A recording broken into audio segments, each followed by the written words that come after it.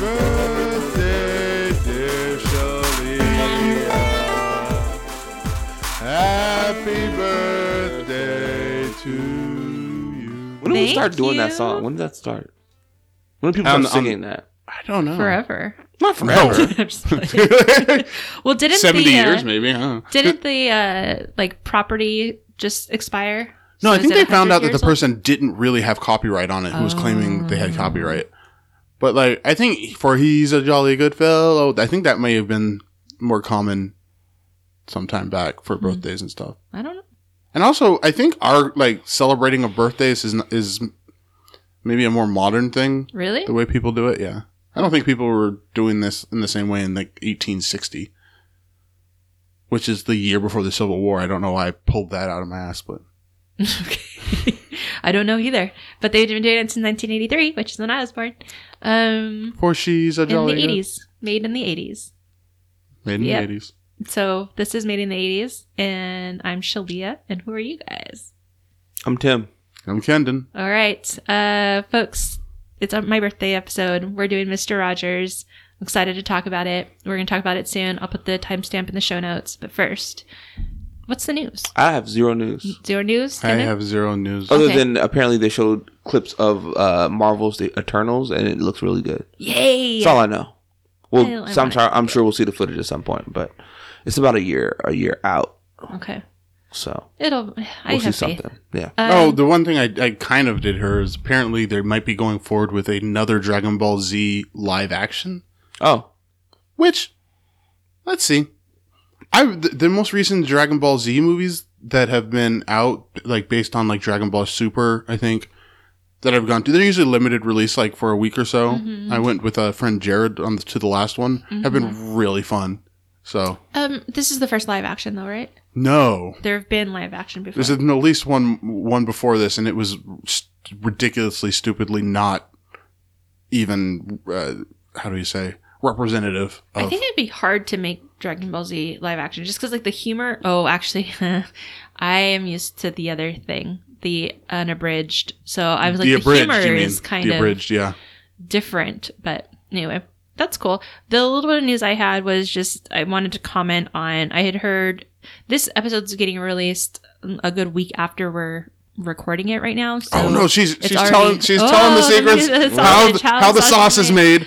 So this isn't like news, and maybe more people have done it since. But Ava DuVernay had said that like basically at least 11 people basically have congratulated her on making such great films in Harriet and in Queen and Slim.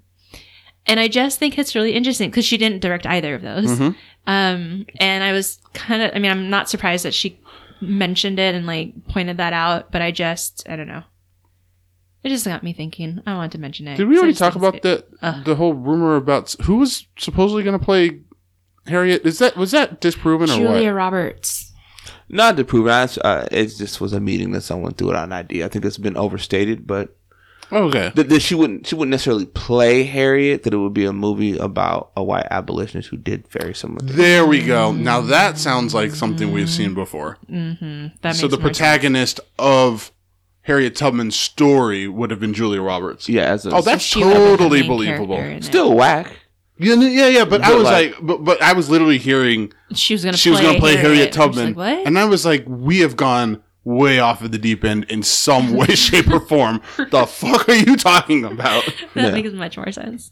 What is it? Recently, they created a non-existent white character. They do it all the for Hidden Figures. Hidden Figures. They do it all the time. Yeah. Yeah, Kevin that's just the Costner, biggest right? one that comes. Yeah, Yeah. to mind All the right time. now. Yep. Okay. That's the only news I had. What are you guys up to? What have you been thinking about, doing, talking to? So Talking I'm about? feeling real good right now because I just gave a big presentation for my research Congratulations. to Congratulations. my peers and all. Thank you, and all of the professors at the joint departments. I was freaking out. You worked really hard on it.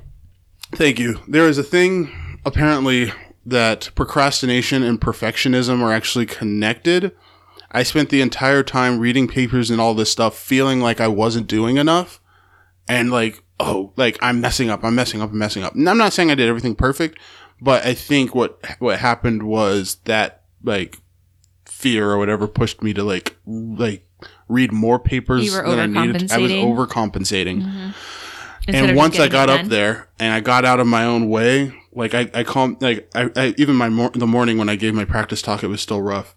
And I went up there and I said to myself, you can't do a bad job. Like I stood up there in my head, I was like, you can't do a bad job. This is too important. And people were like, oh, you seemed a little nervous at the beginning, but you gave I've been getting a lot of you did a really good presentation. So that has made me feel good. But that also goes to what I've been doing other than reading a shit ton of papers on kidney stones, is listening to Kanye West's Graduation on constant rotation. So, and this is kind of tied to our,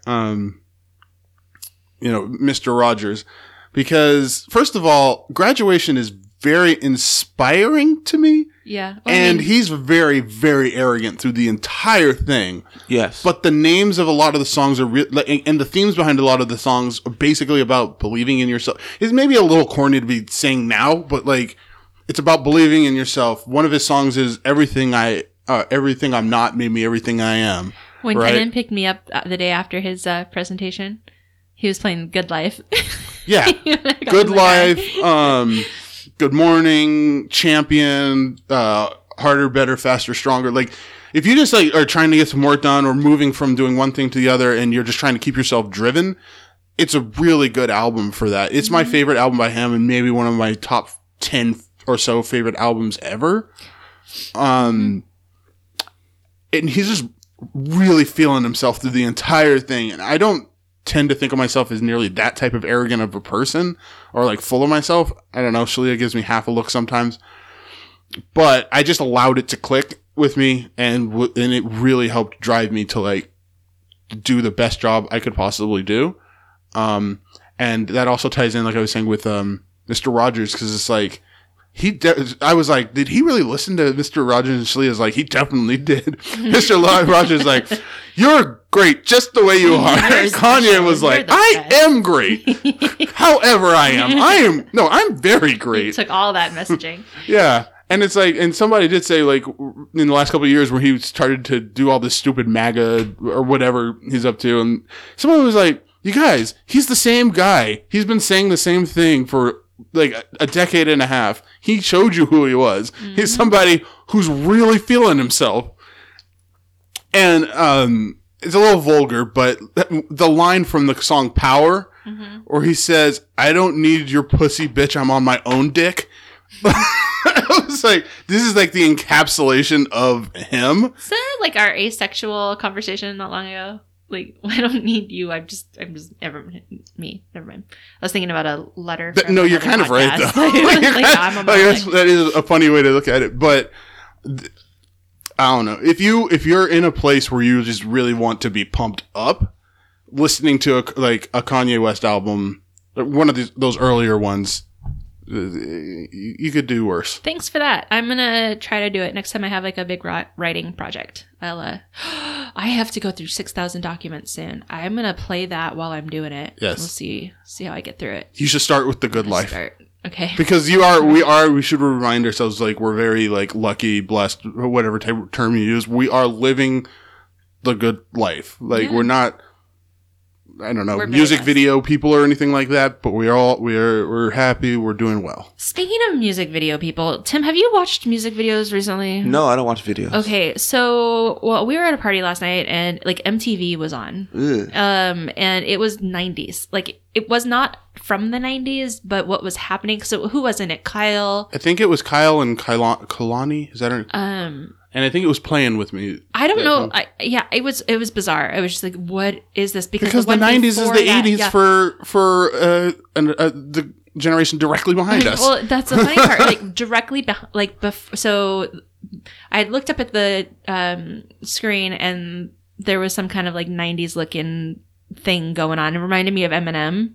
Old videos that, and then I looked up again and it was this, and I was just what's going on kids? Yeah. Anyway, okay. Which is funny because a lot of the people we were hanging out with are just at the right age for the 90s to be their version of the 80s. Absolutely. Yeah. All right, Tim, what are you up to? Nah, nothing. Watching a bunch of movies. It's holiday season, holiday party season. It is holiday. I haven't been in it yet. We need to set our tree up. Yeah, we should. I love this time of year. Yeah. It's good. It's nice. Like, this is the nice part where you can still get into it, but you can do it slowly. You don't, like, it's not a urgency. We need to get the tree up. We need to do all of this stuff. It's like, we could do that today, and that would be nice. I have a question for each of you. How many white Christmases have you had in Seattle? A handful? Couple? I think it might only be a couple. And I know that there's one, I think it was like 2 or 3 years ago. Because I was looking this we're up. still in the apartment. Mm-hmm. So there's been, I don't think there's been more than like 5 since I've moved here in the 80s. Yeah, I just think of that as like a different place they're talking about when they sing those songs. Yeah, no, it is. I'm not saying anything other than I'm curious how many you can remember, and to what degree does that mean Christmas to you? Nah, none. Yeah. Nope. It usually means January-ish to me. Like, we do always get, I don't know if I can think of a year where we didn't get snow one day, but it's never around when it needs to be around. You need it for Christmas. I actually really don't would love want that. snow on a Christmas because then you can't travel. Like, we have so many places to get, so many things to do. Snow would be wonderful, but if it was like snow where we could actually do something with it, we might get Personally, locked in. I'd be fine doing it the next day. I just a snowy Christmas would like All right, well, sit maybe home this year. with like a hot cocoa, a fire going, and us with the cats and the family like at home, because now we like have a house and we look out, like, as opposed to the apartment where like the snow is all going to be dirty by the time we wake up, or like it's different. Okay. I want a white Kendon Christmas is wishing what I'm for saying. a white Christmas, folks. Santa, hear Kendon's wish here. Yeah. So we haven't done it yet, but when this comes out, the things that I will have been up to, because since it's my birthday week, is Tim and I are going to go watch Jumanji. And spoiler alert, we're going to love it. Jumanji Next Level. I'm so excited. Seeing So that. excited. And then I need also, to watch the first one. It's when good. this comes out. Yeah, no, I'm You excited haven't seen too. the first one? No, Yes, we're going to do that. yes, And then also when this comes out, Ken and I are going to have seen Trevor Noah. And I'm really Yes. excited about that. Tacoma Dome. Yep. Ugh, I hate Tacoma Dome. I do too. It's such a bad venue. It's a Oh, I bad believe venue. it. It's We're- too big. Julia, we're at a really interesting angle. Oh, great. I was like, okay, have you got those tickets yet? Have you got bad those venue. tickets yet? Have you got I mean, those it's just tickets a lot yet? of people. It's just not a good venue. Even what by the happens. time you said you wanted to go, the same 4 sections were the ones that are open. But, or, yeah. So I think, Doesn't I don't matter. know, it'd be fun. Yeah, it'll be funny. I'm excited. And then, yeah, like I said, I'll have been to many holiday parties by the time this is out. Right. I've skipped some already. Starting but- tomorrow, right? Is the Town Red at Christmas? No, it's a fundraiser. I don't think it's Christmas. It's not necessarily It's a Christmas holiday. There's one next Saturday. Yeah, there is. Are you going? I'm going for sure. Yeah, I have a holiday party in Olympia, so I don't think we're gonna make it back up in time. I'll But be there for sure. yeah, maybe. I'm surprised it's Saturday. I don't know why I've been thinking those parties would be on Sunday. But it's Saturday. I'll be there. Okay, so that's what we're up to. You guys ready to visit Mr. Rogers' neighborhood? Yeah, I'm ready. All right. It's a beautiful day in this neighborhood, a beautiful day for a neighbor. Would you be mine? So Mr. Rogers' Neighborhood started in 1968, I think. So not made in the 80s, but made us, right? Kids of the 80s definitely influenced to us and ran through the 80s. Yeah. So for this week's episode, what we did, friends, was we watched the documentary that came out last year, and Tim's going to give us a little more information about that. And it was available on HBO. And then we also watched some episodes from the 80s that were running in the 80s. And so we're going to talk about those too. So first, let's start with the documentary. Tim, can Won't you tell us, my neighbor, My neighbor. could you be? Can you tell us a little bit about who made that documentary and kind of what it's about? Well, it's essentially a documentary about Mr. Rogers, Fred Rogers, and it's directed by Morgan Neville, who I talked to him when he was here for SIF that year for this film. And one of the things that he said was they had like this vault of all this stuff, and he was just like, "I wanted to make the story." They're like, "Yeah, we want people to tell the story. We're just waiting for the right person to come around and like." He was To tell an honest story, right? Because people constantly, even now, when you talk about Mr. Rogers, people are like, which is kind of the framing for the new film, A Beautiful Day in the Neighborhood, is this guy goes to interview him who thinks all this is sort of hogwash. This is just an act. Yeah, how can he be a real person? Yeah, and so when you see this documentary, when Morgan Neville was telling me, was like people go in with the perception that he was a sniper, he did these other things, and I was waiting for it to be like pedo, right? Like that's the joke that's the joke, because you're like, was he a sniper? He was none of that. He was a guy. Well, he served, didn't he? But he wasn't. No, did he serve? serve? I don't know. Because he said he went to seminary. He was a senior. Yeah. In high school, and then he went to then he went into TV, and then he went to seminary. I don't know that he had space in there to go to war. Yeah. Not necessarily go to war. He may have served. I was under the impression for some reason. I know Bob Ross was. I mean, a lot of people served during that time. Yeah. Yeah. So I'm just. I don't remember them mentioning it in the documentary, at least. So maybe he did. So this documentary sort of spans his show, his life, the impact he's had on people, and sort of a bit of the backlash that he got from some networks about.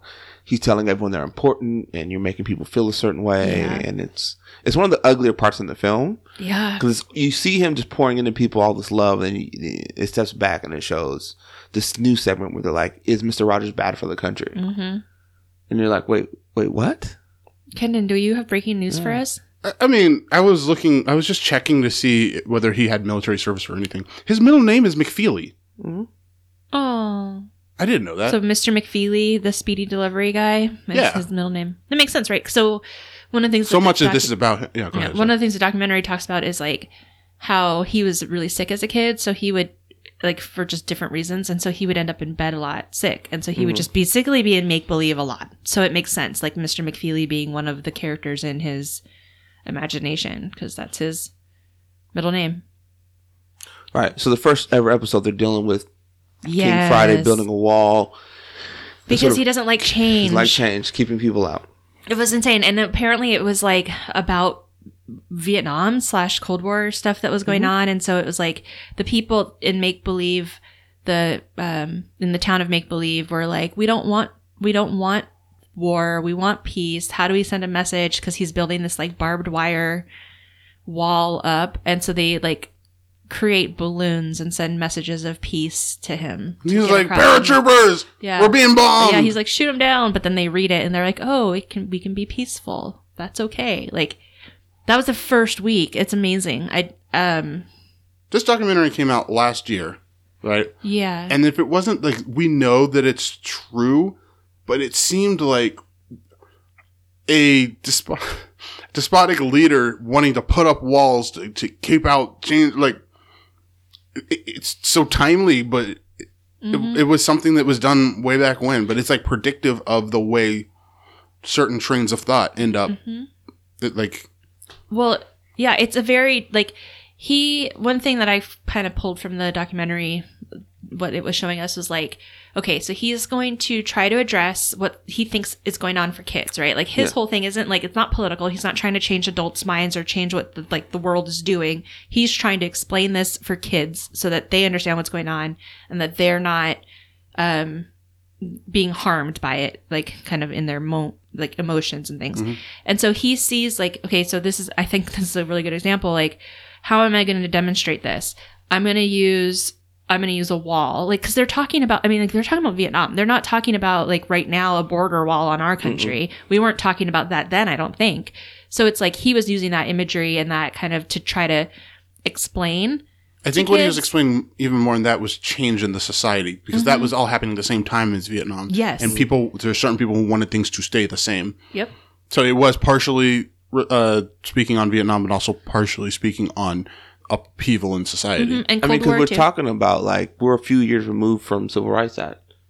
Yeah. Like we're not that far away from it when his show starts. Yep, that's right. And so it's like 68 is when it starts, right? So like so there's that one, and he like is thinking about ways to like get it across to kids. And then fast forward, here we are in almost 2020 and talking about building a wall. Like it's just bizarre how clear it was then. I think you made a really good point earlier, right? He wasn't trying to make a political thing. He was really concerned about the kids. He was a Republican. That's what I was about to say.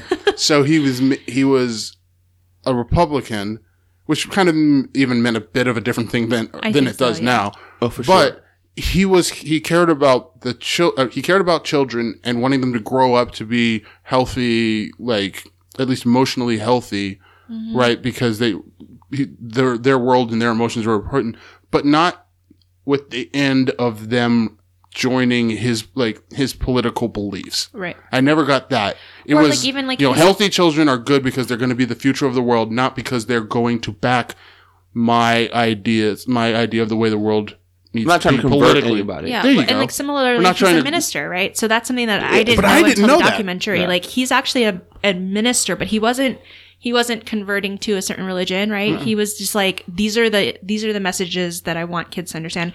But the piece to me was like, I thought, yes, he wants to help let these kids grow up into being healthy adults. But I also was just like thinking he was a little bit in the moment of, he also knows that there are like souls out there hurting and like wanting to address that moment in time too. Like, I want this kid to be okay. This kid's feelings are as important as its parents' feelings. You're right, yeah. And that like, I know that you're going through trauma and harm and all of these things, and I want to make you feel better and take care of you right now. Like, acknowledging that there's just like this gap and of people who aren't getting the support that they needed. So something interesting. So I interviewed Morgan Neville, and That's so cool that you got to brief do that. excerpt. Did you see the documentary before you interviewed him? Yeah. Okay. Yeah, I watched it like the day before. Cool. One of the things he talked about is that Mr. Rogers was really into Bob Marley. Of course he was. That was the thing he was into. Do you think he ever got high? I don't think so. I don't know. I think he was like that like guy who was Yeah. on that level.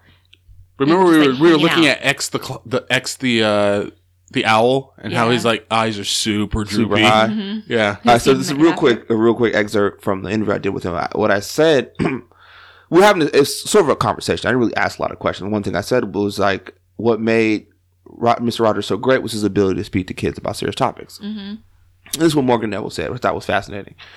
What he did, this is a quote, I'm quoting Morgan Neville. What he did was revolutionary. What he did that was revolutionary was he didn't condescend to kids. He talked Yeah. to kids like they were real people. He realized kids are smart. Kids know when bad things happen. If you tell kids not to worry about something, it doesn't mean they aren't going to worry. The thing you should do is explain to them in a way they can process. That's what he did the whole time. Mr. Rogers' thing was to attack fear. He thought fear was really the thing that drove anger, hatred, and resentment. If you can quell fear, you can promote love. When he would come across someone who did something horrible, the first question would always be, I wonder what happened in their life that made them want to act that way. He was always trying to understand if someone did something terrible, the natural instinct would be to dismiss them. What he often quoted was something Christ said on the cross, the thing that, quote, the thing that evil cannot stand is forgiveness. He believed in the idea of grace. Grace is defined as the undeserved goodness bestowed upon you by God. In practice, to be kind to someone not because they deserve it or you expect anything, but to be kind. By doing that, you create a virtuous circle where people are kind to each other. I feel like we now have this vicious circle in our culture that's fed upon resentment. It's the exact opposite of what Fred Rogers was preaching. I think that's so. So this idea of being kind for the sake of being kind, just And being just- kind, and that you don't want anything in return. You're just kind to people because it's the thing to do. And this idea that like everybody is worthy and special and valuable and all of that, and like benefit of the doubt, right? Like I wonder what's happened. My aunt was once like double parked or parked in a load zone or something. Like she was parked somewhere she wasn't supposed to be. I think like waiting in the car for somebody, and this police officer came up and was just like really rude, right? Like, you need to move. You can't be here. But like was like really like. An I asshole think maybe about it. an asshole about it. Like maybe writing her a ticket, I don't know, but just like really asshole. And her response was just like, you must be having a really hard day. And he like paused and was like, yeah. And it just like gave him a moment of like awareness. Mhm. And she was like, I'm sorry. Like it seems like you've probably had a really stressful day. And he like completely changed and was like, yeah, it has been a pretty stressful day. There's a lot of people here and all this stuff. If you can just move, that would be good. And so she didn't end up with a ticket. He ended up just like dropping some of that shell and that. And I think that's like something that Mr. Rogers did really, really well, and if we could channel that and do it too, Yeah. it would be really helpful for People all react of really us. strangely to the kindness. Yesterday, I was at the Figgy Pudding Caroling, which I go to every Yeah, year. I saw that So last night. I was down there last night, and I'm walking around enjoying all the festive Christmas stuff. And there's a group of young women trying to take a photograph and get like the Macy's star in the background, Mm-hmm. and I see them failing at trying to do this right. I said, "Hey, I can take the picture for you." Like I don't. And the first woman was very hesitant. Like, Are you gonna? I was like, okay, like I just offered. And then one of the other women in the group was like, "Don't mind my friend. Yes, can you take the picture for us?" Mind you, there's police all around. Yeah. Literally, like for me to you, there's an officer standing there. Like I'm not Yeah. gonna run off with your iPhone 6. So 6. so I took the You had to throw the number out there. so I took the picture for them, but like that, it struck her as like an odd thing that I would offer to take a photo of people I didn't know Yeah. because Yeah, it was the right thing to do in the moment. Nothing other than like, oh, these people need help. yeah. Clearly, they need help. Clearly, you They're need help. failing You're at the struggling selfie. at this. I can see as I'm walking past you, I can see it struggling. I offered to take a picture. We took the picture. It turned out fine, and she was thankful. I was like, I'm not a criminal. Just offering wanting to to be help. nice. I've But- had, but I I've understand- had but I those sort of understand. experiences too. Yeah. Hey, actually, didn't that happen? So, after recording not long ago, we went to get lunch, and somebody kind of cut us off Yeah. as we were pulling into a McDonald's? I was gonna say an unnamed fast food restaurant, and then that person ended up paying for our meal, To say, and like. I'll to apologize. Yeah, and that was the message that the cashier told us. Like, Okay, yeah, and they so- want to say sorry for cutting you off back there, and we weren't even sure if they did, but we were kind of like, "Oh, what just happened?" So Shalia was has neat. a bit of like very quick road rage sort of I situation. do get mad When somebody does like messes up when they're driving, she'll be like, "Arr, arr," and I'll often be like, "Oh, it's not that big a deal." And it was, and I may have said something like that. It was like, okay, like whatever, Yeah, we're all you- safe, whatever. Yeah, we weren't that bad about it. And then like getting mad at people off of some like without seeing like their demeanor. Sometimes I just don't bother to get too upset unless it's something extremely dangerous. Yeah. And then it turned out that the whole thing was diffused in a positive way a few minutes later because they knew that they had done something that had potentially caused harm or upset to somebody else, and they were willing. Like it kind of gives you a bit of positivity, faith in other people. Yeah. I think it's easier. Real quick, I think what we've noticed now in the way information travels, like we were talking a couple weeks ago about the Harriet movie and the way the negative portrayals of the film traveled that were inaccurate, wildly inaccurate, right? But it's easier to sort of dunk on these kind of things left and right and say what you don't like instead of saying, all right, well, what's good in here? Even with Queen and Slim, there are people who don't like Queen and Slim. That is fine. You don't have to like Queen and Slim. But this, What is Queen and Slim? You guys were mentioning it. Like, in my mind, it's the modern day Bonnie and Clyde. They're two people on the run, and apparently it's nothing like Bonnie and Clyde. Oh, were the cop gets killed. guys? Yeah. Oh, I want to see that movie. It looks interesting. It's good. I enjoyed it, but nothing like Bonnie and I understand people who may not like it. But this visceral attack of like, don't go support this, trying to cancel people over it, like it's such a weird take. Instead of being like, hey, I didn't like it. We It are wasn't for me. rewarded. It wasn't for me. Yeah. Socially, we are rewarded for not having a filter between our immediate thought and getting it out to everybody else.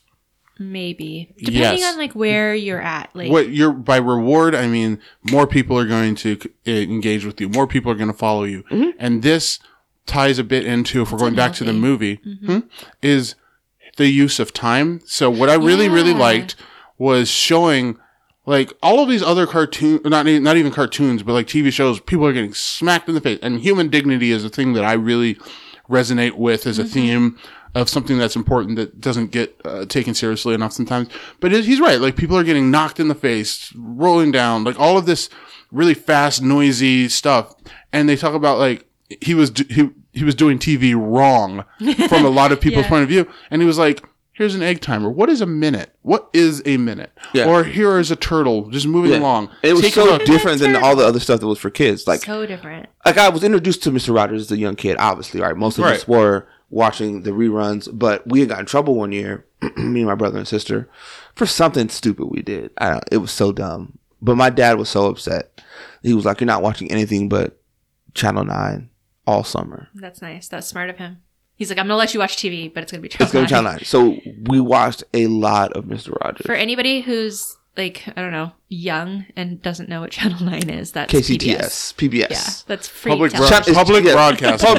And Sesame Street. it was Mr. Channel 9 Rogers. where I lived at as a kid. It was Channel 9 here. Yeah. So we ended up watching a lot of it. But what I've grown to understand now, much like Mr. Rogers, my father carried a lot of those sort of sentiments. Absolutely. Mine too. My parents were very like that. And I didn't so, yeah. I didn't know it as a kid, but looking back, like my dad would always talk about how if we could all sing the same songs together, he's a musician at heart. We could all live together. And we could all hang out together and eat together. And he was like, look at this song. He would listen to a country song, listen to like the bass line and say, all right, now here's the same bass line for a rock song. Yep. Here's the same bass line for a hip hop song That's and an R&B song. Because like it's all the same stuff. Yeah. It's not that different. And he would always impart that on me, even as a kid. I like think that. part of what allows this to happen is a different economic model for that channel, right? And they bring Yes. it up. They needed to go and make the case not to get PBS funding cut, and this has been another thing that's been happening at least within the last decade, because Yeah. they started coming after NPR, which is the radio Right. version of it. Like, oh, this is not important, or It's very important. it's It's too necessary. liberal, or it's whatever. But if you have a forum that's not about making money, it doesn't need It's to not grab advertising. people's- Yeah, it's not driven by advertising. Exactly. You're not And that's- beholden to Coca-Cola or McDonald's, and I'm just throwing companies out there, right? Yeah. You're not beholden to them. You can honestly talk about what's happening in the world and the ways in which these things affect people. Right. You don't need to hold eyes in order to then sell something, like do that. So you can hold eyes and allow somebody to contemplate, because there's books, there's a concept of thinking fast and thinking slow. There's two different ways that your brain could work, and it's based off of either contemplating and thinking through a problem, thinking through consequences sequentially, and there's your fast brain, which is like Tiger, this or whatever. And a lot of advertising and all that really wants to activate your quick thoughts. Yep. Right. And that also seems to be what a lot of cartoons or a lot of things like. It's just quick dopamine. It's just quick. Yep. Which is not good quick for hits. kids whose frontal lobes are not fully developed. And you don't 'cause your learn. frontal lobe is your like. And you don't learn. You're not learning anything. Right. A lot of the educational TV, in fact, and there's a ton of it that we Yeah. see with younger, like, I'm not sure what I see is the kids section in Netflix or something.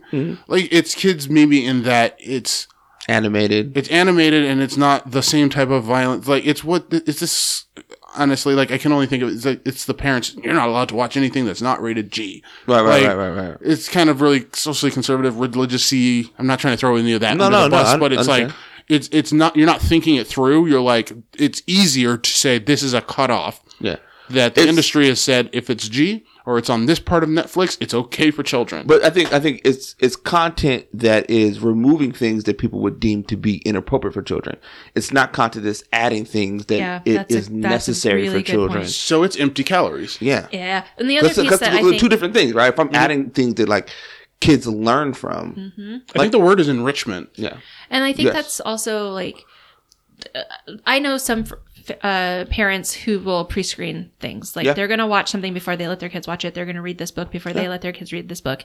But I feel like when you put all of those things like in that section of Netflix, it's like you're not actually thinking or being intentional about what you are introducing your kids to. You're just being like, okay, go watch this. Yeah. Like I don't have to. What are think they about actually it. Well, it's like, oh, That's somebody safe. pre-screened it for me. Yeah, exactly. But so you're not, again, empty calories. You're Yeah. not choosing what you're putting in front of them versus like Mr. Rogers, where we're learning here that like every episode was intentional and he was communicating to kids for a specific reason on a specific topic, trying to get this idea across. Very deliberate. Very very deliberate. slow, methodical. Like that scene in the movie, in the documentary where he gets in the pool with the guy. And this is on the heels My of favorite like thing.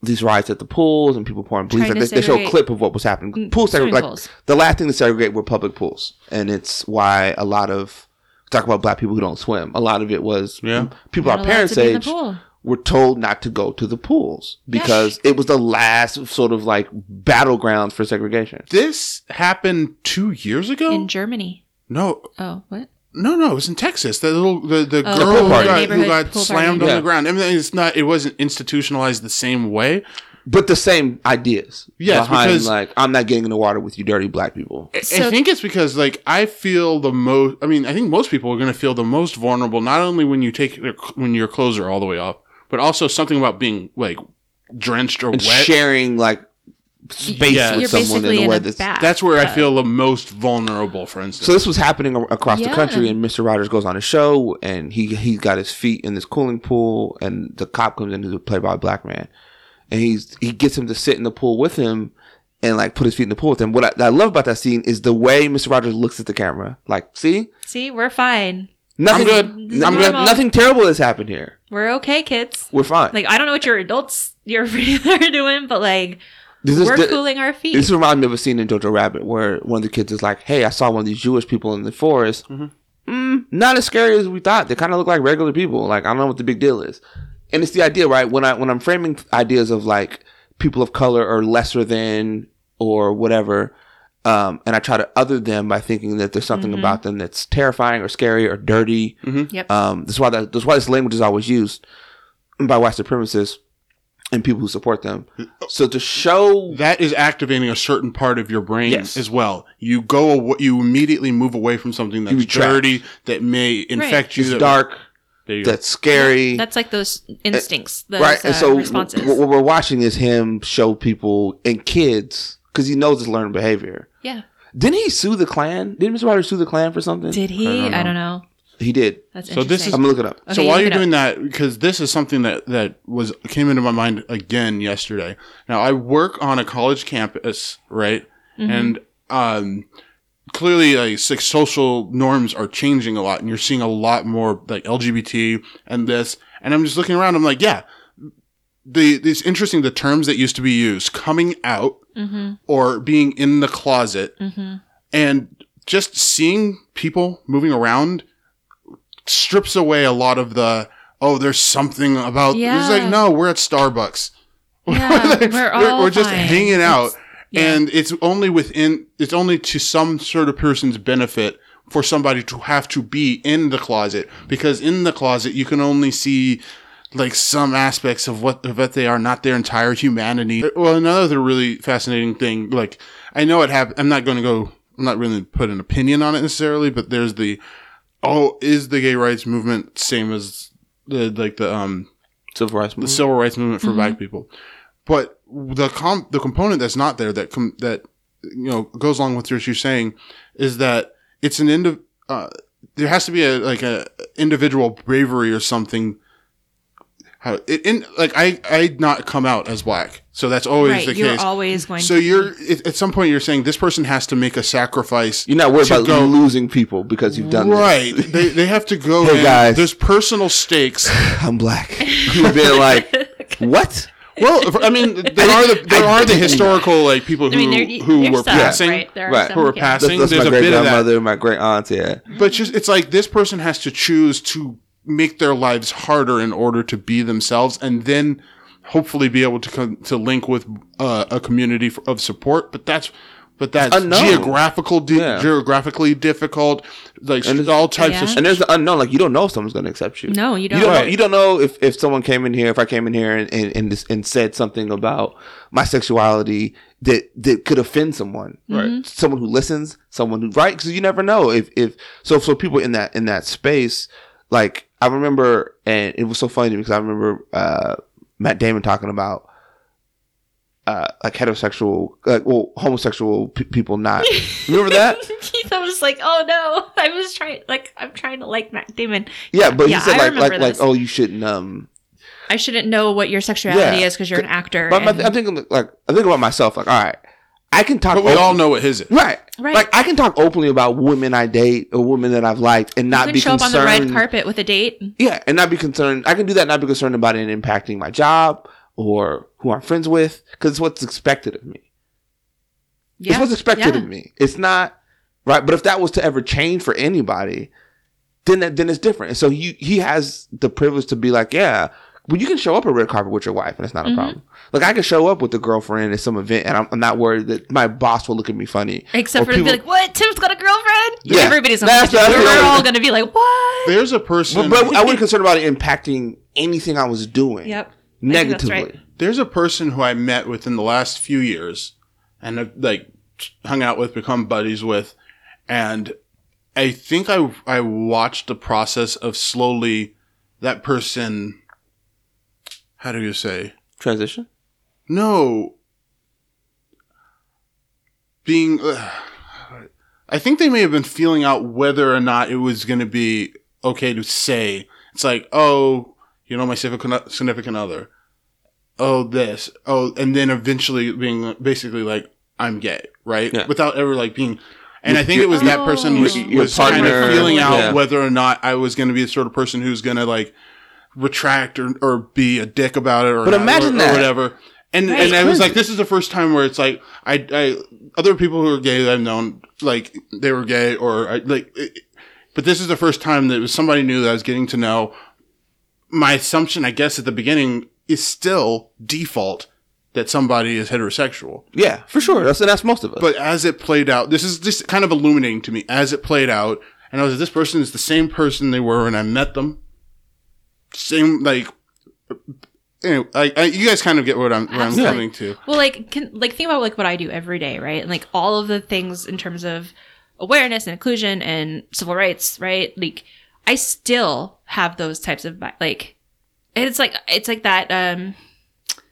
I don't want to say biases because it's not like a preference necessarily. It's an implicit bias. It's a heteronormative perspective. Yeah. Right. That's how you see the world. Yeah. And there's somebody who I spent a lot of time with and they have a partner and, I made a statement and they're like, how do you know I don't like girls? I'm like, well, because you have a boyfriend. I was like, doesn't mean I haven't had girlfriends. I'm like, holy shit. Like, you're right. I'm going to be 36 when this comes out. 35-year-old Shalia, like, you're still. It takes some unlearning. It takes a long time. It takes a lot of unlearning. And I think getting back to Mr. Rogers, like, that's the kind of stuff he was trying to get to. So I found the article. What? Yeah. So did he sue? A federal district judge has ordered that the Missouri Knights of the Ku Klux Klan to stop playing racist telephone recordings that imitate the children's television program, Mr. Rogers' Neighborhood. Oh. The judge, Howard F. Sachs. Please don't be my neighbor. Yeah. That's also ordered the Klan and 3 of its members on Wednesday to turn over tape recordings and other materials. Lawyers for Mr. Rogers say the materials infringe on the program's trademarks and copyrights. The judge set a hearing on the case for October 20th. Judge Sachs issued the temporary restraining order one day after Fred Rogers and his company, Family Communications Incorporated, sued to stop the Klan from using their recordings. Wow. Yeah, I remember he did that. So all of this. Okay. So wait, what year was it? In what state? It was Missouri. I don't know what year it was.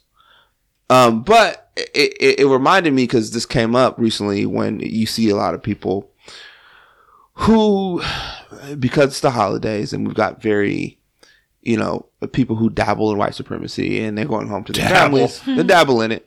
Say, can't we all be like Fred Rogers and all just get along? I'm like, well, Fred Rogers sued the Klan. So how do you think he felt about that kind of stuff? Oh, exactly. You think he was cool with it? You think he thought this was okay? You think he was like... He wasn't saying we all get along to just get along, go along to get along. He wasn't like, shucks. You're a white supremacist. Let's find some common ground. No. We both like Chick-fil-A, I guess. Like, no. About him. I was going to say, the use of the term human dignity, I think, sums up the difference between getting along and acceptance. Right. I think one of the things I really appreciate about the documentary is, like, getting a feel of him. Because, like, there's questions of, like, is this guy a real guy? Like, he's like, kooky, weird, like, what's going on? Questions about, like, or jokes about him being, like, a pedophile and, like, kids sitting on his lap and stuff like that. Like, just not quite understanding. So I really appreciate the documentary. It's the cynicalness of our society seeping into us, isn't it? It is. I hate it. And I really appreciate the documentary for that reason of just kind of being like, no, this was actually he's the dinner table anecdote, right? About how when he wanted to say something else or say something, he would slip into a different voice to get that sort of feeling, his feelings so that out. The kids know. Yeah. Yeah. And he really, I think that also because they talk about how. Well, you're going to probably talk about the Superman thing. That's exactly where I was And so I'm just saying this to lead into it, right? Because they make a point that he never shows up in the land of make-believe. No. Right. Yeah. There's a strict distinction as far as the characters of the neighborhood do, like Mr. McFeely will or whatever. but he is never not there. He narrates it, but he's like, we are now going into make believe, which now. Yeah. So I was thinking, because like, okay, so saying that like he does have a position, like he's not just a pushover. He's a really nice, wonderful man, but he also has opinions about things and perspective, and will push on that, right? So like the example that Tim showed us, and then yeah, that's what I was thinking about. So like, so in the documentary they say that the show was taking some time off and they were playing reruns because they've covered a lot of topics, a lot of time, and so he's like, and then he's trying to work with adults and like working on like an adult show, and it didn't work out. It didn't. Well, that, and also It didn't work out, but I think it was adults have enough working. attention. Like the kids are where he was really effective, and so what based on what the documentary says, right? So I don't know all that was happening during that time, but ratings wise, I think you're right. Yeah, Right. maybe it wasn't getting the ratings, but I was really fascinated with him in that prison, like that interaction. Yeah, the new show wasn't the ratings boom they expected, but it was still effective. It was something, and then I was like, these people, because it must have been at least 15, 20 years in or something like that. These people probably watched his show growing up, and they're in prison. Something has happened to them, but this person is coming and still feels like whatever mistakes you made, I'm willing to come in here and listen to you. the thing I thought was really special about him was like, no matter how old you were, right? As a kid, and kids really lacking in that, or as an adult who doesn't have time or resources, or is in prison, or, you know, whatever is going on, to have somebody who's going to come and have a straight conversation with you, understand you, talk to you, respect your feelings, like you were talking about human dignity and all that.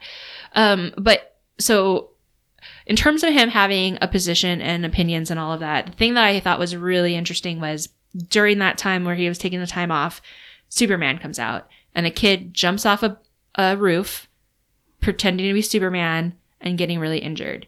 And it happening a couple times. And I thought it was interesting the way that the documentary shows it, of some of the footage from back then, and then also the son explaining it, but being like, Mr. Rogers was pissed. Yeah. He was like, whoa, like, I'm taking a break, you guys. I've done all this, and look at what you adults have done. Yeah. You have as soon as I left the room.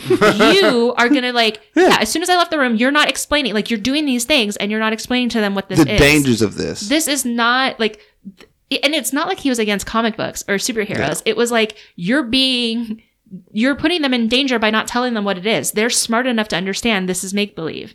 And like, all right, we're going to come back, and we're going to have to do a week on superheroes. And I just thought it was really interesting because he seemed like actually upset. Like, this was a betrayal of the kids. And I think that's in the documentary too. He was just like, I am tired of hearing all these people who are not kids anymore and who do not tap into their child selves. No, saying what kids need, and like, we're going to do all this. He's like, I'm going to tell you it. Like, I'm back. I'm going to tell you this. Like, he wasn't a pushover. And I really liked that about him. He was just like genuinely into things and happy and kind and all of those things, but like, so he was still a solid adult. Coming back, the comparison, I think that, I don't know if it's in you guys' head either. It's not been proven whether or not Michael Jackson did the stuff, but there seems to me so much of a parallel in kind of the behaviors. Like, is this person really like? I don't know. I don't. You don't see somebody who really wants to be close to kids and really is in that, like, but his came from they're coming from different places, but the comparison kept popping into my head because it's like, ooh, he really is into kids. Oh, he must be a pedophile. One with spark in the eyes and one without. Like, one, like, my impression of Michael was like, he was a kid. Like, he interacts with kids better because they interact on his level with him. He's got some kind of stunted going on there. And like that versus Mr. Rogers, who just understood kids. Yeah. Right. So the question is, they're both somehow in tap with their inner kid. Maybe because one never left. Yep. But Mr. Rogers kept a pipeline or a line or something. Yeah. Mm-hmm. He never, to me, came across as, I'm not a fully functioning, responsible adult. Absolutely not. But he is able to tap in so well to a 5-year-old brain. Yeah. Some people it's a gift. You see it with some teachers. You've seen it with, like, Marcus is someone who I'm obviously close with. Yeah. He has Mayor a gift South End. with speaking. I don't know if he still is. He's in Atlanta now. Yeah. But he has a gift with speaking to young people. I've seen him do it, and I think to myself, man, how do you do that? Mm-hmm. I don't know how he does it, but he's very gifted at that. And Mr. Rogers was someone who was gifted at speaking to children, and he had a platform, and he used it wisely. And he was also really good at knowing what to say. So, like, there are times where I was just thinking about this with my niece. Like, I could probably have some of these conversations with her, but it did not occur to me to explain you can't actually fly. Like, we run around with lavas on her. How do you like, explain pretending that? these are capes. But like it did not occur to me that she didn't realize that this might not be the thing. Yeah. And like so he. I also remember as a comes kid, with I used to think the cape was the physical thing making Superman fly. Exactly. Yeah, he's a human, and then he has the cape. So if I put the cape on, I can fly. What I was saying when I was we had talked about it briefly when I was New Day Northwest about the film that's out now, A Beautiful Day in the Neighborhood, was at the time of the opening of the show, Mr. Rogers felt like a man out of time. We're briefly out of this old 50s neighborhood or 50s house they kept saying, right? The idea of him, the ideas that he carried, because we're fresh out of the civil rights movement and we're in the Vietnam War, and it's all this conflict inside the country and outside the country. And here's this man coming in preaching kindness and joy and acceptance and love. And simple, let's and it's simplify all simple. things. These aren't like crazy concepts. Let's make a shoebox and bed. he's preaching it constantly to these children and to the world, and he felt like, and so people are looking for the other shoe constantly. He's got to be this, he's got to be a pedophile, he's got to be secretly into prostitutes and drugs or whatever, or a heroin addict. None of that was a lizard person. Yeah. Yeah. But even now, you think about now, like in the documentary, when they talk about wanting him to come speak after 9/11 to explain it to children. Yes, that's right. They like stopped him, like, you need to go back on television and sort of. Well, they had what is assassination? That was amazing. Yeah, the Challenger. I remember watching the Challenger blow up as a kid. We all got in the same room. We're gonna, because there's a teacher on there. We're all gonna watch it, and like, still not having a. It wasn't until I got home with my parents that explained it. I honestly didn't know what happened. Yeah. I was like, so are we done? Like, did they not make it? I didn't know. I just remember my teacher was crying. And I was like, okay, so I knew something bad happened. You're exactly who.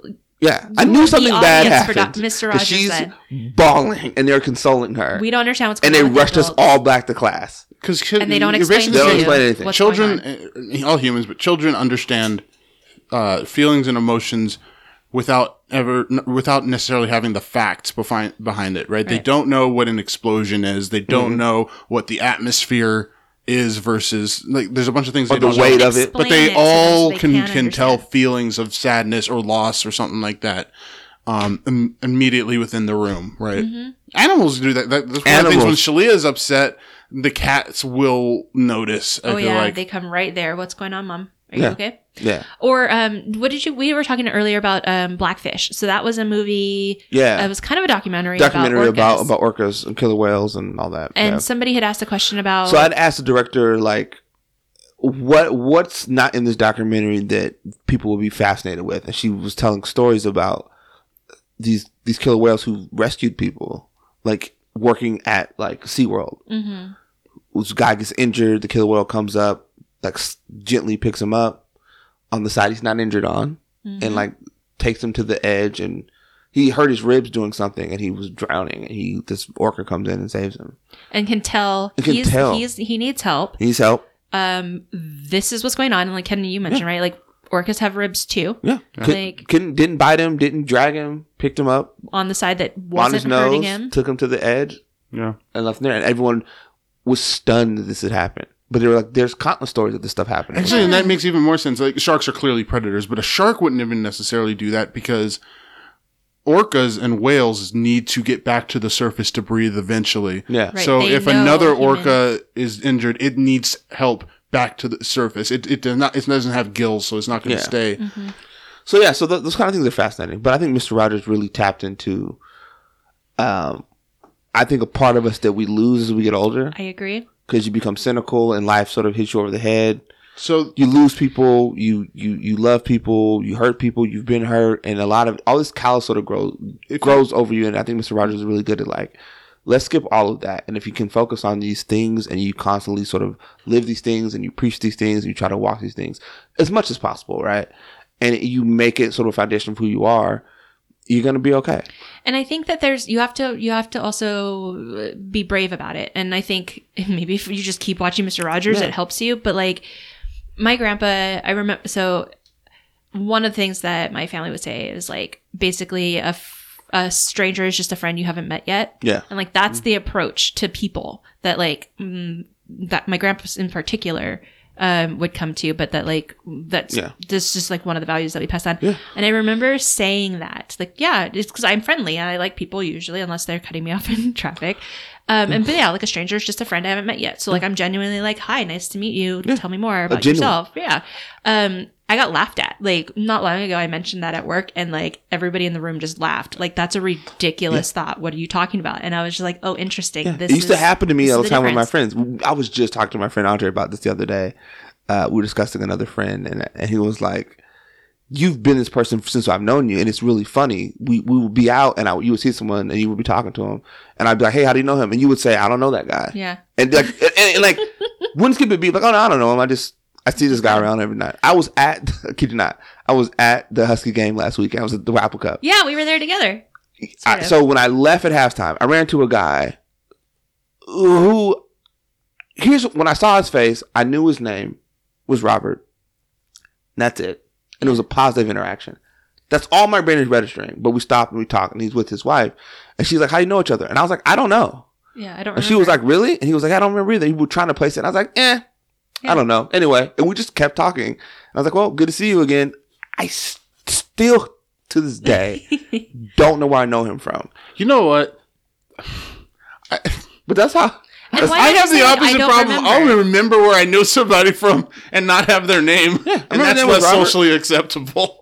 But I appreciate the honesty, right? And I feel like that's a doctor. But think about it. Mr. Rogers thing too. Just be direct. Be honest. We talked about this on the podcast before, but when I met Josh's wife, was just a random person at a theater. Yeah. Oh yeah. I was just holding conversations. I was waiting for my friends. They were both waiting for. We're both waiting for the same group of people. I didn't know. Yeah. You should have. But I could have been a jerk. Or an asshole or rude. But I'm saying, but think about it. We only hang out with if there was a different, if there was an alternate Earth, it's a different me who was just an asshole to people. It's a different interaction. My relationship with Josh is different. Like everything is different. It's weird having him around because I was a jerk to his wife. Yeah. But no, if you're just kind to people and you learn to give first, I think it opens up a world of possibilities, and people can harm you and people couldn't. Kendon's making a face. Remind me off mic to say something about that. Okay, I'll remind you. Okay. Are we on the influences yet? I think like at some point we're going to talk about the episodes too. So I wanted to kind of mention like how much time? We're an hour in. Right. So all right, well I think in terms of influences, let's just sprinkle them throughout because I think that's basically what all of this is. But I want to get us into I watched 3 episodes from the 80s as kind of like a taste for getting ready for this episode. Kendon saw I think all 3 as well. Just 2. 2. Tim, did you watch no, those? You didn't have a chance? No. Okay, so let's tell you about these. So I've seen them all at some point. You've seen them all. So the first one that we watched or that I watched was episode 1607. It's from 1989. And it was Mr. Rogers decided to take the kids, or us, right, to a film processing store. That was fun. And I had not realized that Mr. Rogers did field trips. Like I didn't remember that about Mr. Rogers. Yes, he did. Doing field trips. But so yeah, we went to a film processing place and it was insane. Like this was an interesting one because it was less in my mind about Mr. Rogers and more about just like the 80s and how things have changed in the last 30 years. But like the things that used to process film, well, first of all, I don't have to develop film anymore because I use my camera or my phone. I know, right? It's not something we do anymore. No, and he's just like showing us how it rewinds and what you do. And what does he say? Like the only person who should open a camera is the person who owns it. And I was like, that's a good rule. And then he goes and they show like all of the people who that keeps kids from getting in trouble for ruining their dad's or their mom's film. Exactly, because they're like the person who owns it knows if the roll's done or not. Immediately, you're curious if you see a camera. I've probably done it before. You're like, oh my god, there's a door back here. I know that something that makes this camera work is behind that door. I want to open the door and see what magic is happening. And how many things are like ruined by just a door that opens and closes? Like this is one of the very few things that's like very accessible and something that you do, but you have to rewind it first. But yeah, so and he mentions that he was always really good about that too. Like something else was happening, and he was just like, hold on, there's just something I want to share with my neighbors real quick. And like my TV neighbor real quick, and like does a quick explanation because he's like occurring to him that like there might be a question for a watcher. But yeah, so he goes to this film processing place and like talks to the people who do it, and like they're using a lot of machines, and he's like, first of all, he's so genuine. Like he's like it's clear. I keep waiting for like the other shoe to drop, like we said. But it's clear in his face. He just thinks this is interesting and is excited to see it. And I'm excited to see it too. And then like all of the different people walk through and he's just like, wow, people really, there's so many jobs here. People really make things happen. Mm-hmm. It makes me think about like our current economy and like the concerns about like automation. Jobs. Yeah. Like automation and like jobs being dropped. And he was like, people make things happen, not just machines. I think there's a concept of like within economy, but economics, but value added. Yeah. Right. And I think that's what, if all of the value is just the widget and the widget is done completely automated, then you are cutting out the ability for people to add value, and people like to add value in one way or another to their community, their environment. Like that is, that will become a problem if people are completely cut out of the loop of producing things for other people to live and enjoy their lives. I agree. But I also think that like his point is a little bit missed, where it's like, people can make things happen. Like you're not, even if you develop another machine that does this task that you were doing before, you can do another task. Like there are lots of things that we can do.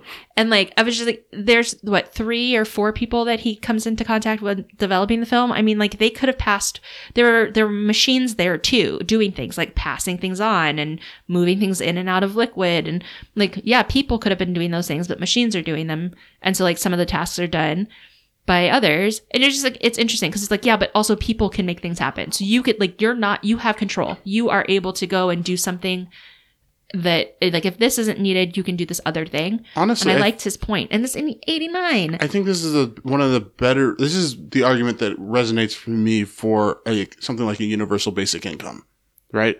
If everybody is given a universal basic income, I do not believe that people will want to not produce value. I agree. They will go on, and it's like, oh, well, I can't flip. It's like, oh, they're not going to do anything because they don't flip burgers anymore. They might go make art. Yeah. They will go. I do not believe that more than, I don't know, 1% of people will choose to sit on their ass. If we had more people available to do things, like when I broke my foot, it would have been really nice if there was somebody who could just give me a ride to the light rail. Like, without having, like we're starting, like Via is a thing now, getting to the, like, there are so many just small tasks that like we could have people do if we were willing to fund it, right? Like that's the piece. So there was a startup that we were learning about as a case study in the class, right? And it ended up it failed eventually, but it was putting people together, bringing together for childcare. It was almost like an Uber for childcare. Yeah. It's like they're in the middle. They're like, somebody needs this. Somebody can do this. And so as like we kind of did for practice, we create a business, like a business pitch or whatever, right? And then we got paired up with somebody in a different group to kind of critique theirs. Anyways, they came up with something similar but different in certain ways, and I was supposed to give some feedback. And one of the things I was like, well, you're here saying, why don't you put together, you're going to look for these sort of people to do it. And I was like, maybe you should look at retirees as well. That's what I keep saying about, yeah. It's like, and right now it's like, it's almost like a passing joke or kind of condescending thing of, oh, you're going to be a greeter at Walmart or whatever. But it's like, people want to it's fun still to be interact part of with others. Yeah. You don't have to do it full time. Right, exactly. But the thing is that a lot of retired people are still not having as much income as they need. They also a lot of people, their health will decline partially because they don't have something fulfilling going on in their lives. Yeah. So that was I was kind of happy to have thought of. It's like, if you can bring those people in, if somebody needs somebody to look for, and people move around a lot. Yeah. So you might I'm amazed, like my parents had no safety net in Seattle when they moved here. Right. They had 2 kids, and the 2 of them and their families were all back east. So they didn't have the grandparents or whatever.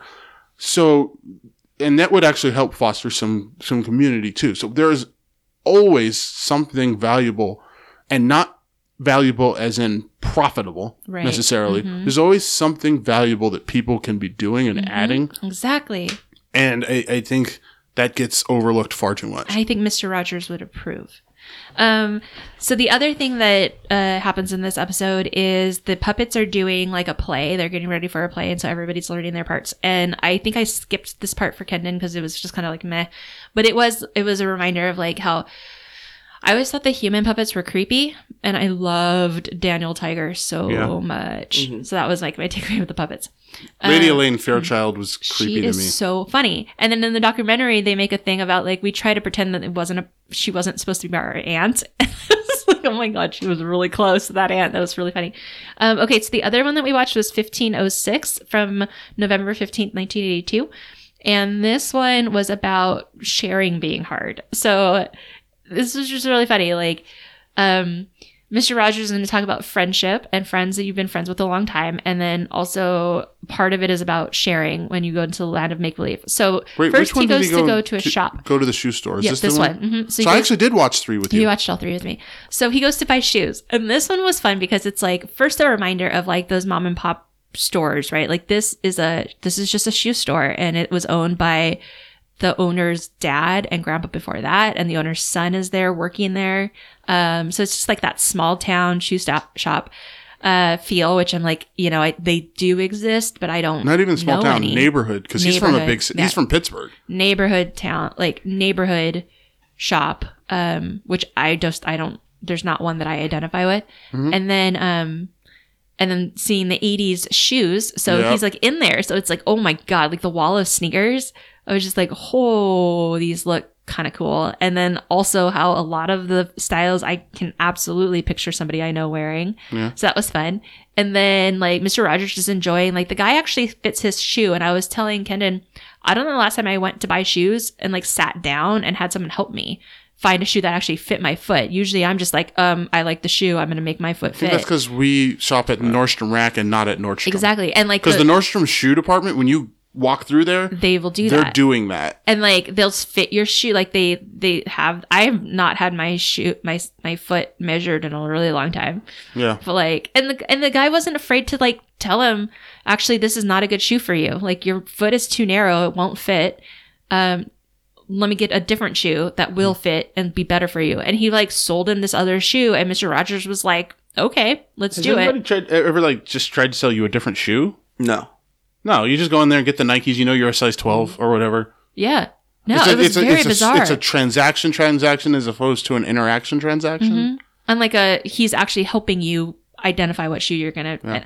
I really liked it. And then he left. He was like, "So you want me to just put this on your account?" I'm like, "Wait, what?" Like he didn't have his wallet, or he didn't pull his wallet out at all. He just was like, "Yep." And the guy's writing it down and giving him a receipt. And I'm just like, "What is that thing?" He's gonna be a return customer, right?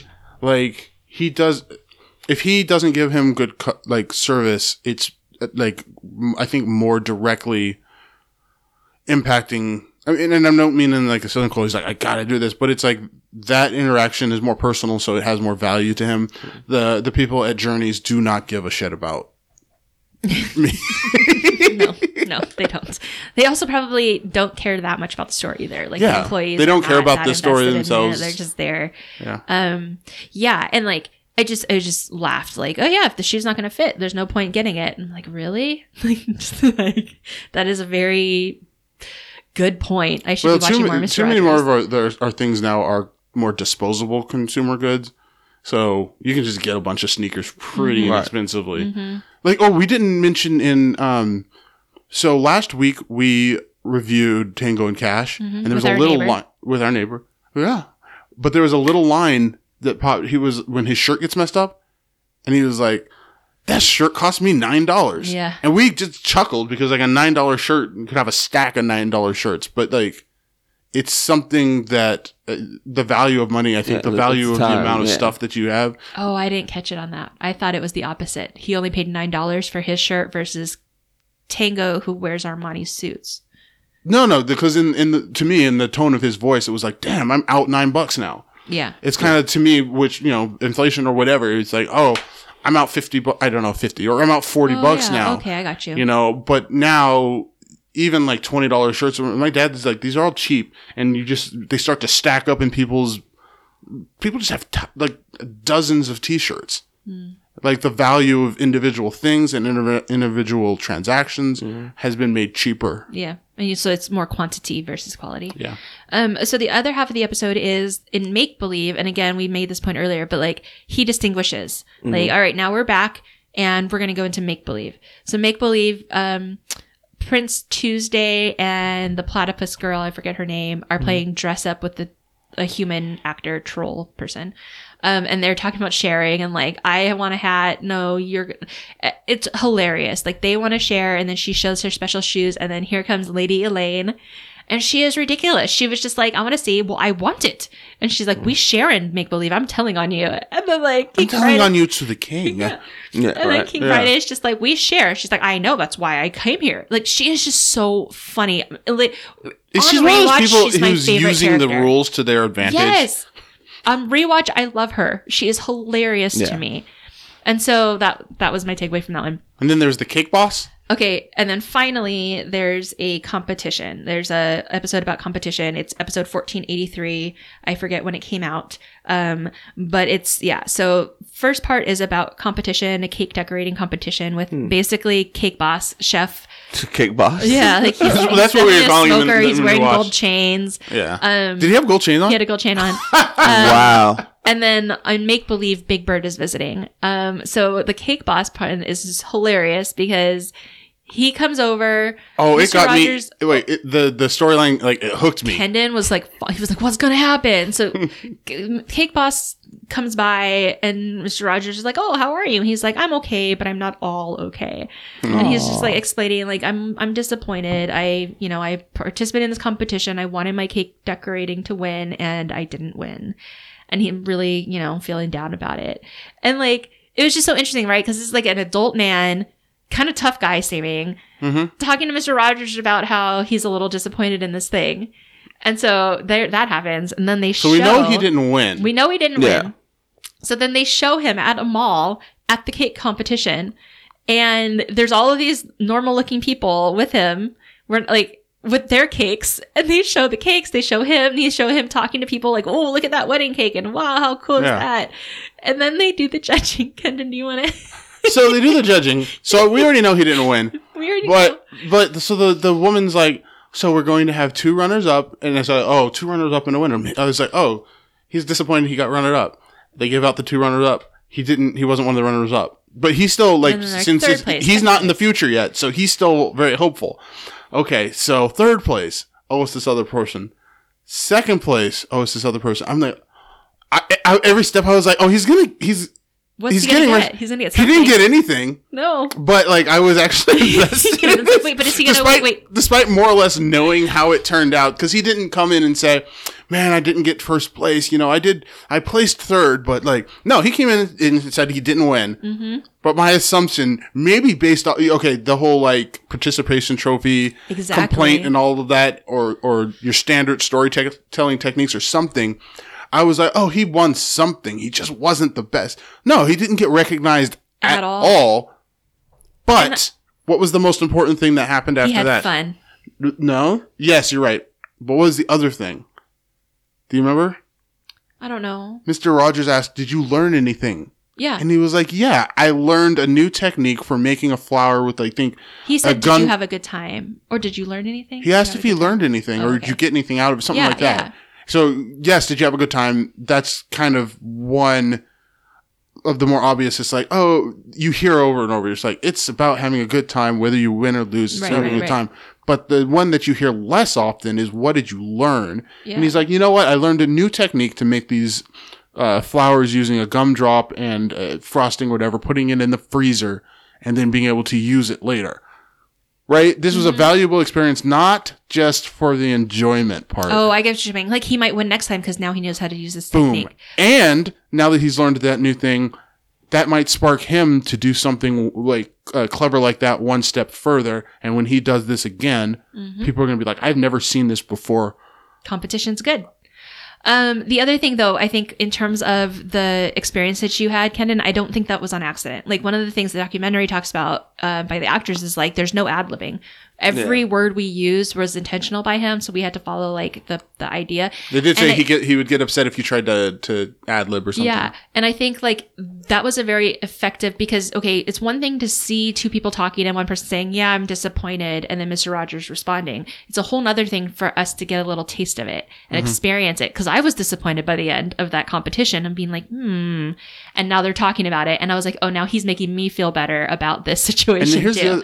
so like he's a empathy. character that's been around on the show before. Yeah. Okay, but I don't remember him at all. Mm-hmm. I don't know him any other than like knowing that he's Mr. Rogers' friend. I don't know him better than anybody else but you're there. invested. But I wanted him to win. I saw 5 other people who put their effort and all of this in, And I wanted and him to I win. was disappointed. Like they actually got to go home to their friends and say I did something and I was, what's it called? Recognized yeah. for. I won something out of it.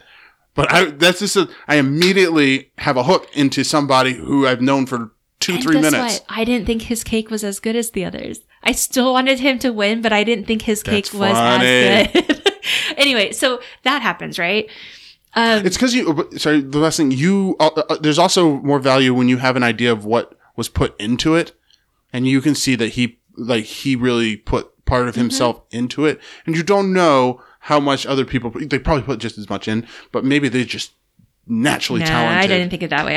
I cared more about him because he was somebody who I knew, and I could see how upset he was about it in the end. I don't know. To me, means that he's upset because he put something into it.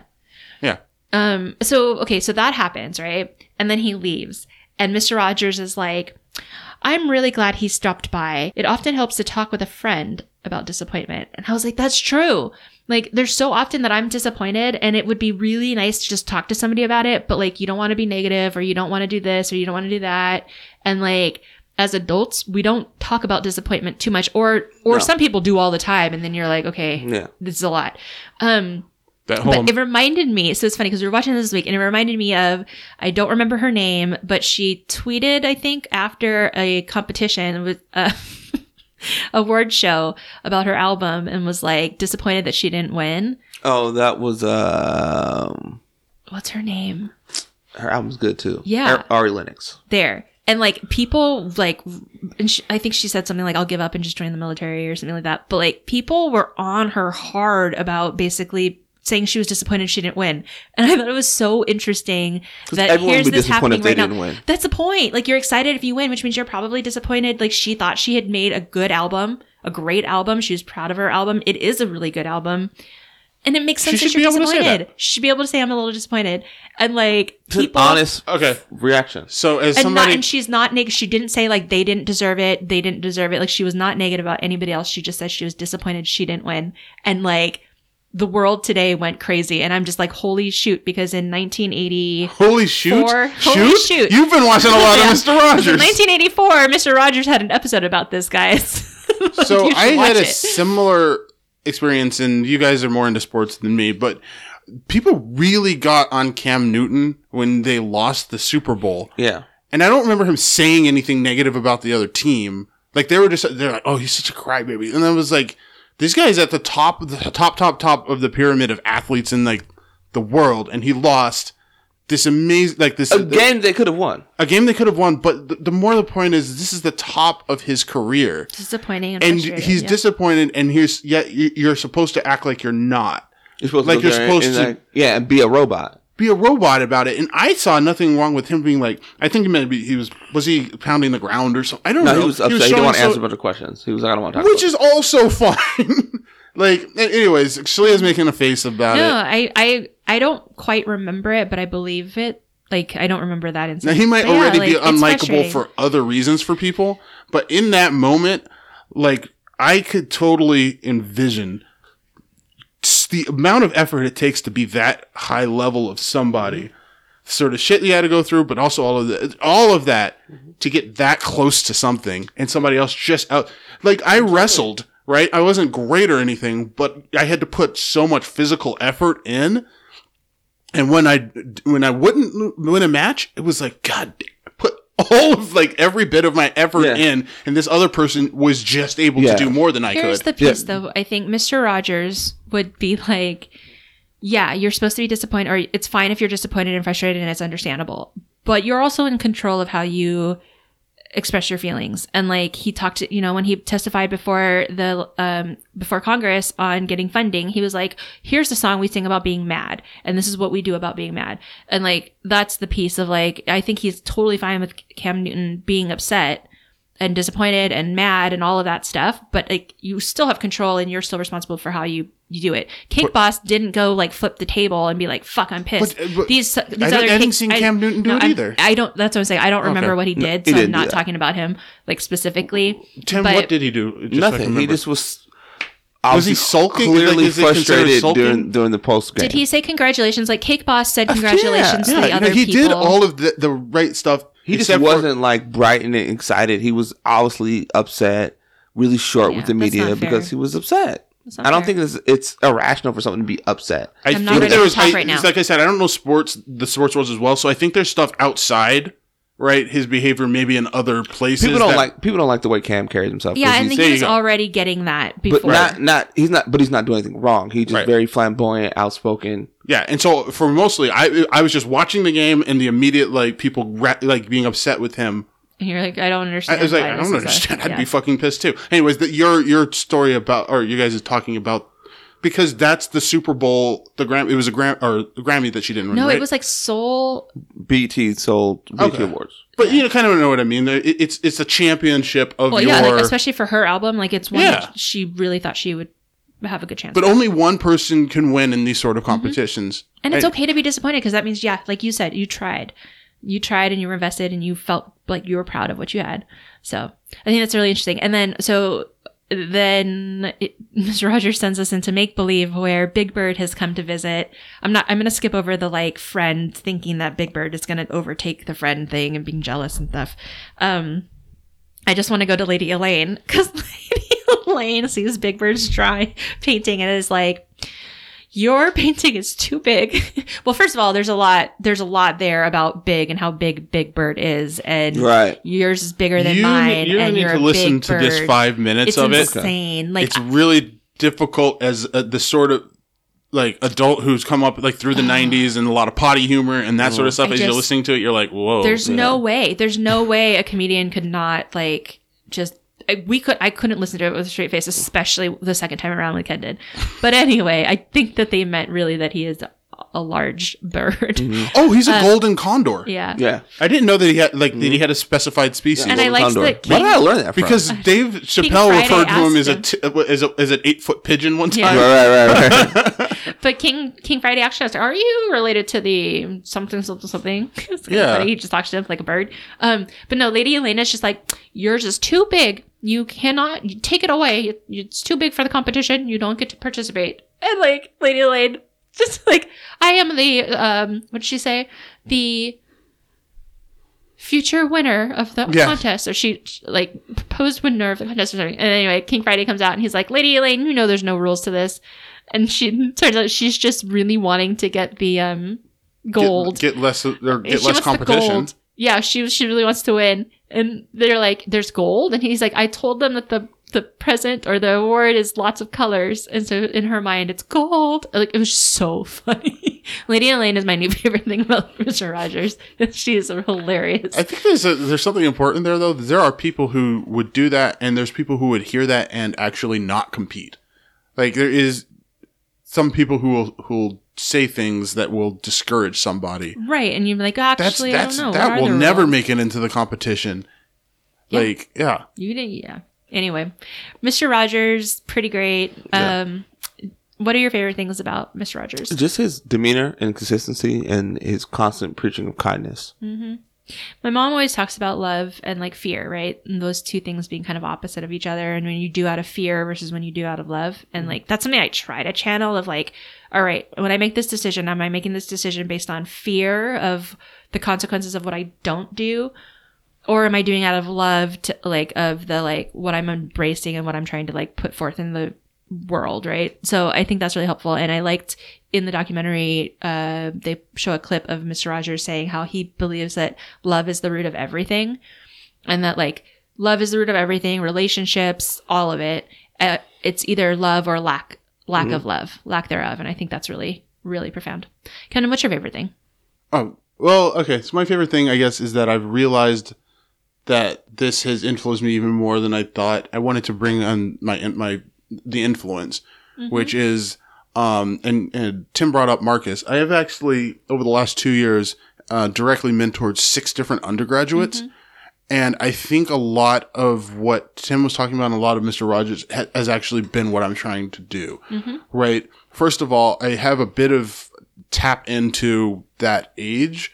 Not because I feel like I am, but I remember getting to college and realizing how much stuff I can learn, like moving to a new environment, the excitement of discovery and all of that. And then also how some of the people who were either mentors to me or like supervisors to me, I feel like, undercut me in certain ways, and me not wanting that to happen to the next generation of particularly scientists of color coming up or people in that. And so this has been very inspiring to me, realizing that this is directly going back to this show. So It's basics. it is. But only some people have the skills and are like intentional. So that's good. Yeah. That's basically my favorite thing. I really liked, actually, my favorite thing is the models. I like the train. Yeah.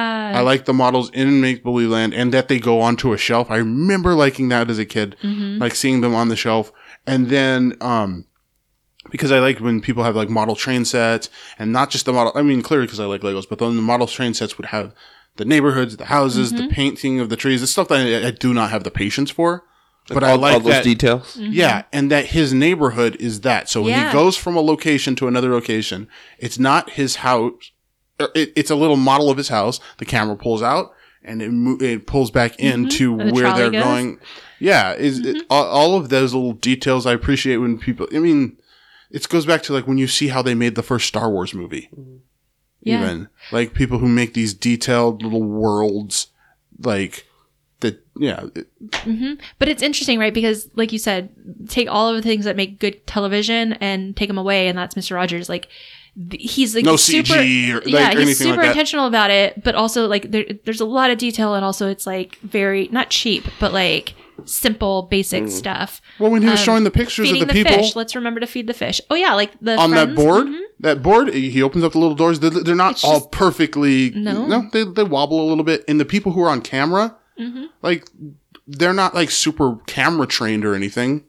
They were just talking to Mr. Rogers. I like it. Yeah, when he was going on field trips. Yeah. Okay, one question about that. Did reading Rainbow copy of Mr. Rogers like bite off him? No. Because reading Rainbow, so Mr. Rogers was 1968, and then like took some breaks. But like reading Rainbow started the year I was born, I think, 83.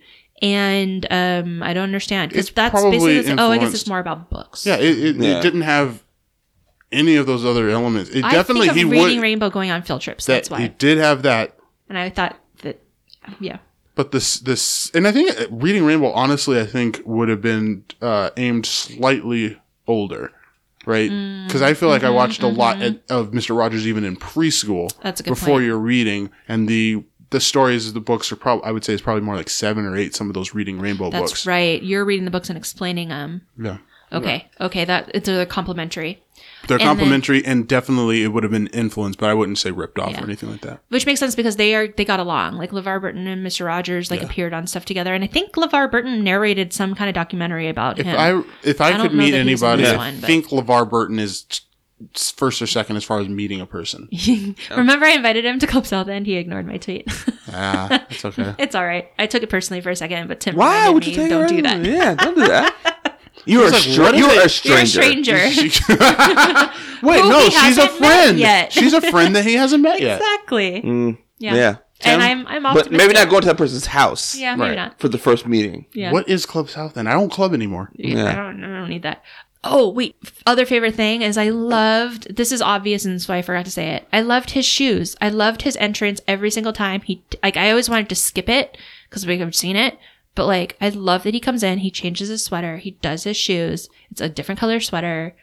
I love it. There's something about that. And They there's said so he often did that I it change every my, single time, and I was really hoping they literally meant with no exception. with no exception. And like, I change Crazy. my sweater whenever I do that. I think of him like, zoop. Yeah, so great. So House great. shoes.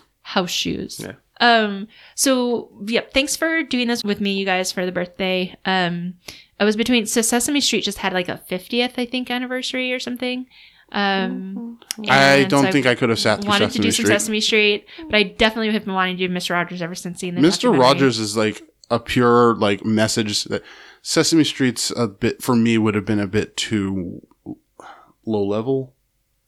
Well, it depends. I think there's It's a way not we can do it, and we ABCs. can do it. But like, I think this was really good in terms of like the foundation and the intent behind it, and having somebody who's so clear about that. But also, we will do Reading Rainbow someday. That's definitely on the list. That might be my birthday. Ooh, I like it. So, Geordie LaForge. Mr. Rogers, is he a classic, or are we past it? It's a classic. Come on. Come on, yo. I forget what happened. I agree. Classic. When we were driving last night, it was like somebody go after Mr. Rogers and Ken was like, I'll fuck him up or something. What happened there? Do you remember that? I don't quite remember. Like, it was like, and it's true. Like, there are some people and like, I will fight for Mr. Rogers. You know what's funny And I is- think there are a lot of us who would. Yeah. Like, I don't, like, don't fuck with him. The summation of what we kept saying throughout this whole thing is summated in my mind by words he would never use, because you're saying fuck him up, is he gave a shit. That is what I appreciate in people who give a shit about something. And he was really good at cared. it. And he did. He made me feel special. And like when he's singing the song, like I am 36 years old by the time this recording comes out. And he's like, you're great the way you are. I love you like you. I don't care about like your shirt. If I look straight care at about Shalia, like over the last day or so, if I was just look straight at her and I've always wanted to have a neighbor just like you see what's happening, Tim? Yeah. Do you Yeah, see? it makes you feel good. You want to have a neighbor like me? Oh, your eyes. Yeah. Okay. It's like he's just how great to have pure. somebody who just like and wants you to feel good, right? Hopefully, I hear that we have like a whole bunch of entitled youths, and hopefully we didn't end up with people who are too entitled because of Mr. Rogers. I'm guessing that that's not the case. I don't think he's And I also- entitlement. No, and I also think if you're watching it right, because he will have a straight up conversation with you. He'll be accountable. He's not a pushover. He's not going to just let you be bad. He's going to teach you, but he's not going to like turn on you. Right? You're Right, not but all then the bad. best of what you can do. So, yep, pretty great, friends. We love you just the way you are. Thanks for being our friends and our neighbors. I liked how he always said my TV neighbor. Yeah. So these are our podcast friends. I like it.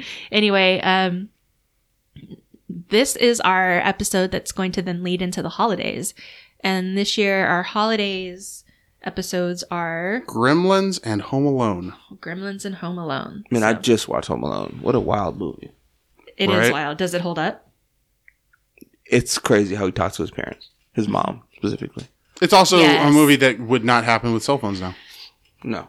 True. So, not sure which one's coming first, but that's what you can look forward to in the next couple weeks. If you're looking for some holiday movies, Gremlins and Home Alone are what we're going to talk about soon. When? Kendon, what will we be?